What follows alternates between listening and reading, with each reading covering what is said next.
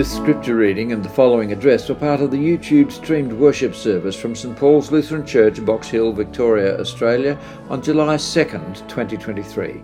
For more information, visit www.stpaulsboxhill.org.au. The Holy Gospel for this Sunday is written in Matthew chapter 10, reading from verse 40 to 42.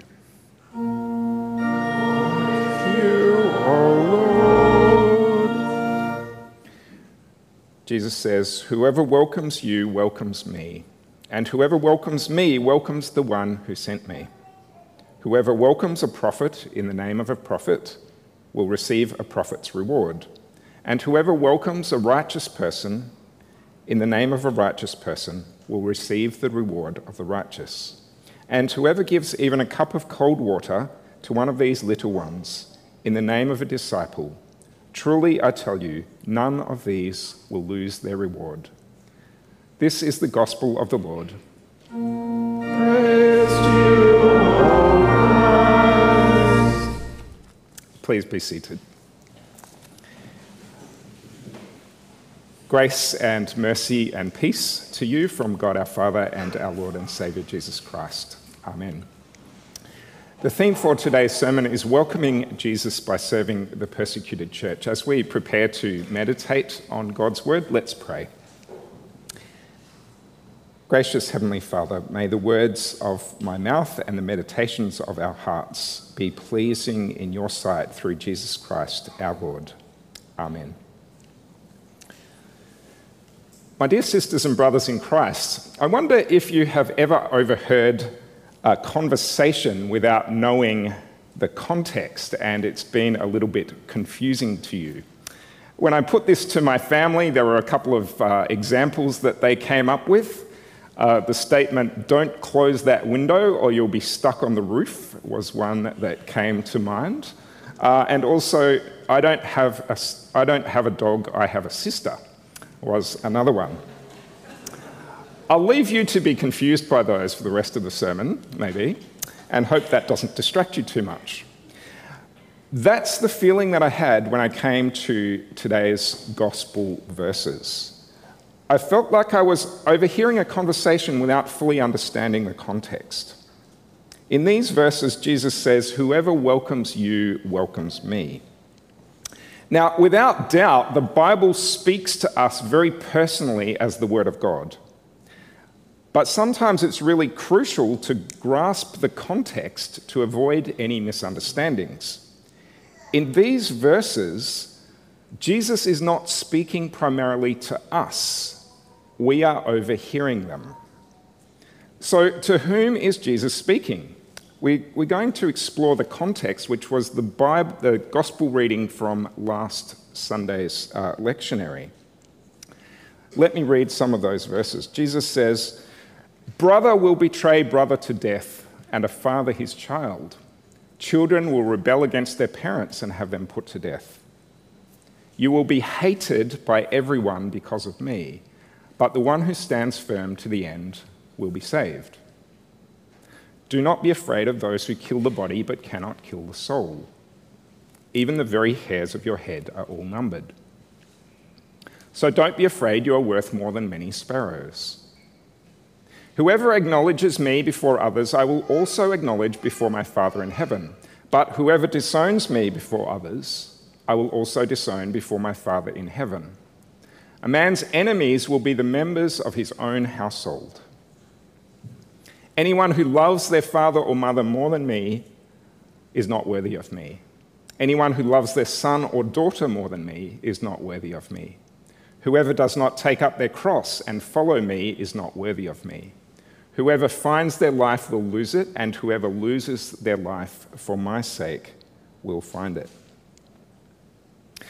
Last week in his sermon, Pastor Neville pointed out that these words from Matthew chapter 10 are actually somewhat difficult for us to understand and receive. They're challenging for us to comprehend because they largely fall outside our personal experience. However, for over 360 million Christians around the world today, Jesus' words in Matthew 10 are simply the daily reality of their life. In context, Jesus is primarily addressing the persecuted church here in Matthew chapter 10. He speaks directly to those who are shunned by their families, at risk of death, and persecuted because of their faith and their willingness to acknowledge Jesus. It's to these individuals that Jesus says, "Whoever welcomes you welcomes me." Now, I acknowledge that in our post-Christian culture in Australia, we as Christians can expect to be more and more unwelcome in the world. And I'm sure that many of you have experienced that in your workplace or your family or your sporting clubs. And that shouldn't surprise us. However, as Christians in Australia, we are not currently facing immediate threats of exclusion, job loss, starvation, torture, or death because of our faith. So, considering that Jesus is primarily speaking these words to persecuted Christians, what do these words from Matthew's Gospel say to us? Let's examine today's Gospel text again. Jesus says that whoever welcomes his followers welcomes him, particularly his persecuted ones. Those who welcome a prophet or a righteous person will receive corresponding rewards. Even offering a simple act of kindness, like a cup of cold water, or as someone suggested this morning, a cup of hot tea, to a disciple of Jesus will not go unrewarded. So for us, these words of Jesus are a promise. They assure grace and the very presence of Jesus himself to those who extend grace to Christians, especially to those who are facing persecution. It's almost as if Jesus is saying, and I'm skirting around the edge of a Lutheran heresy here, but it's almost as if Jesus is saying that his persecuted followers are a sacrament of himself, a tangible embodiment of his own presence. There are a number of organisations such as Open Doors that serve persecuted Christians around the world. Open Doors in particular annually releases a world watch list highlighting the 50 most dangerous countries, that's right, the 50 most dangerous countries around the world to follow Jesus. And we're going to play a short video for you from Open Doors. This is a description of their World Watch list from 2022, so from last year. Right now, somewhere in the world, a Christian is being persecuted for their faith in Jesus. A church is being attacked, a Christian family chased from their village, a pastor thrown into prison, and a Christian-run business shut down.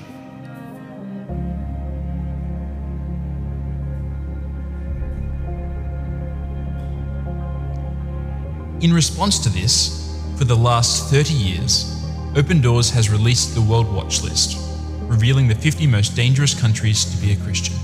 The World Watch List unpacks persecution, where it happens, and how it impacts the church. But how is this list made? Every year, Open Doors field workers measure and monitor developing trends in persecution through on-the-ground interviews and data collection. Each country receives a score based on a report of violent incidents and pressure experienced in a Christian's life, like pressure from their family to deny their faith, or pressure from their local community or government to renounce Jesus. This score, out of 100, then determines a country's ranking on the World Watch List. But it's so important to remember, this list is about so much more than just numbers. It shows us where God is at work and building his church in the midst of hardship. It represents millions and millions of Christians willing to follow Jesus no matter the cost. And every Christian should understand the true cost of following Jesus. And so, at Open Doors, we create the World Watch List to help you grow your understanding of persecution and be equipped to pray with the persecuted church who should never suffer alone.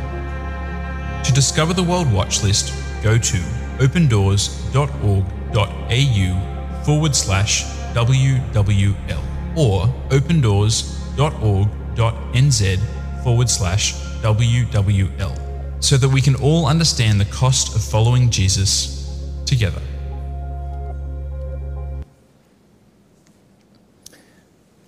I also have a physical copy of the World Watch List for 2023, if anyone is interested in having a look at that after the service. And North Korea has returned to the spot at number 1 on the World Watch List. Afghanistan took that spot in 2022 because of the rise of the Taliban. It's hard to watch, isn't it? It's hard to think about.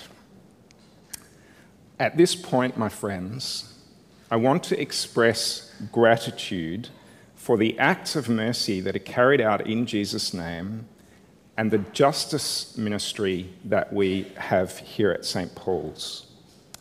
Mother Teresa wisely said, "Do little things with great love."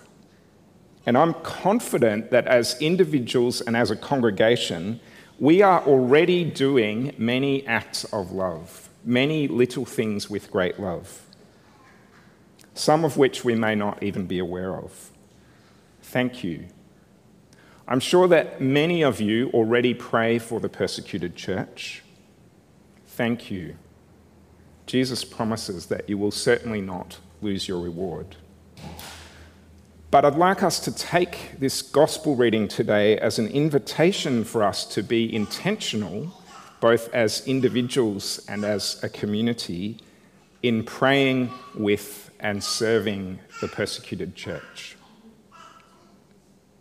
These acts can be as simple as praying for persecuted Christians, all the way through to writing letters to Christians who are imprisoned for their faith, or contributing to provide Bibles or life-saving resources, medical aid, etc. It can also involve developing relationships with Christian refugees who've come to Australia and have found their ways to our community, and standing and walking with them. Once you've seen the World Watch List, you can't unsee it, I think. Once you've read the story of a persecuted believer, it's hard to forget it. So, does serving the persecuted church become just another burden on our Christian to-do list? Well, actually, I believe that welcoming Jesus by serving the persecuted church actually brings life to our own faith. It doesn't become just another thing to do, but a way that Jesus gets more deeply into our heart. Because here is a promise of Jesus' own presence. If we could just go back one slide. These persecuted believers don't just know about Jesus, they know Jesus deeply and personally, and they've come to know him in that way through their suffering. These are people who embody the truth that St. Paul expresses in Philippians chapter 3. For the sake of Christ, I consider everything a loss compared to the surpassing greatness of knowing Christ Jesus my Lord, for whom I have lost all things. I want to know Christ, yes, to know the power of his resurrection and participation in his sufferings, becoming like him in his death. As one example, Open Doors shares a story about a Christian woman from North Korea named Hia Woo. She managed to escape not once but twice from North Korean prison camps. During her time in one of these camps, she started a secret church for women who had come to faith in Jesus. They gathered to worship in the only place where the guards would not come, the toilet block. Hia Woo survived a treacherous river crossing to escape into China, where she received a precious Bible. She painstakingly copied out the whole New Testament by hand, and as she did so, she memorized the New Testament. Today, her handwritten Bible is her most prized possession. And here Wu says, whenever someone sees the pages I've written, he or she should give thanks to God for his faithfulness and pray that he will set the North Korean people free. Her story is a testament to her deep knowledge of Christ and her participation in his sufferings. And for me, when I read stories like that, her faith inspires me to seek a deeper and bolder faith while also praying for persecuted Christians. You see, when we make room in our hearts for the persecuted church through prayer and partnership, we actually make space for Jesus, according to his words here in the gospel. As we grow in understanding and compassion for them, we grow more intimate with Jesus. By serving the persecuted church, Jesus promises that we are serving him. If anyone gives even a cup of cold water to one of these little ones who is my disciple, truly I tell you, Jesus says, that person will certainly not lose their reward. When we encounter Christians who experience betrayal, hatred, and abandonment, we encounter Jesus, who was betrayed and hated and forsaken for us so that we could be welcomed as friends of God. As we listen to the courageous stories of persecuted believers, we are strengthened in our resolve to follow Jesus and boldly proclaim the truth, even in the face of adversity. When we pray for those who are abandoned by their families because of their faith, we draw nearer to Jesus, who was forsaken by his Father on the cross to bear the sins of the world. As we walk alongside those who are daily risking death, picking up their cross to follow Jesus, the one who bore his cross to Calvary walks more closely beside us. And as we encounter those who literally give their lives for the sake of the gospel, we are drawn deeper into the life that only the resurrected one can provide. Imagine if Jesus returned from heaven and knocked on your door in the eastern suburbs of Melbourne. Would you welcome him in? I am sure you would. Well, in his graciousness, Jesus invites us to welcome him by serving the persecuted church. When we serve the least of his brothers and sisters, we are welcoming Jesus himself. And we will certainly not lose our reward. And now may the peace of God, which passes all understanding, keep your hearts and your minds, and the hearts and minds and bodies of the persecuted church in Christ Jesus our Lord.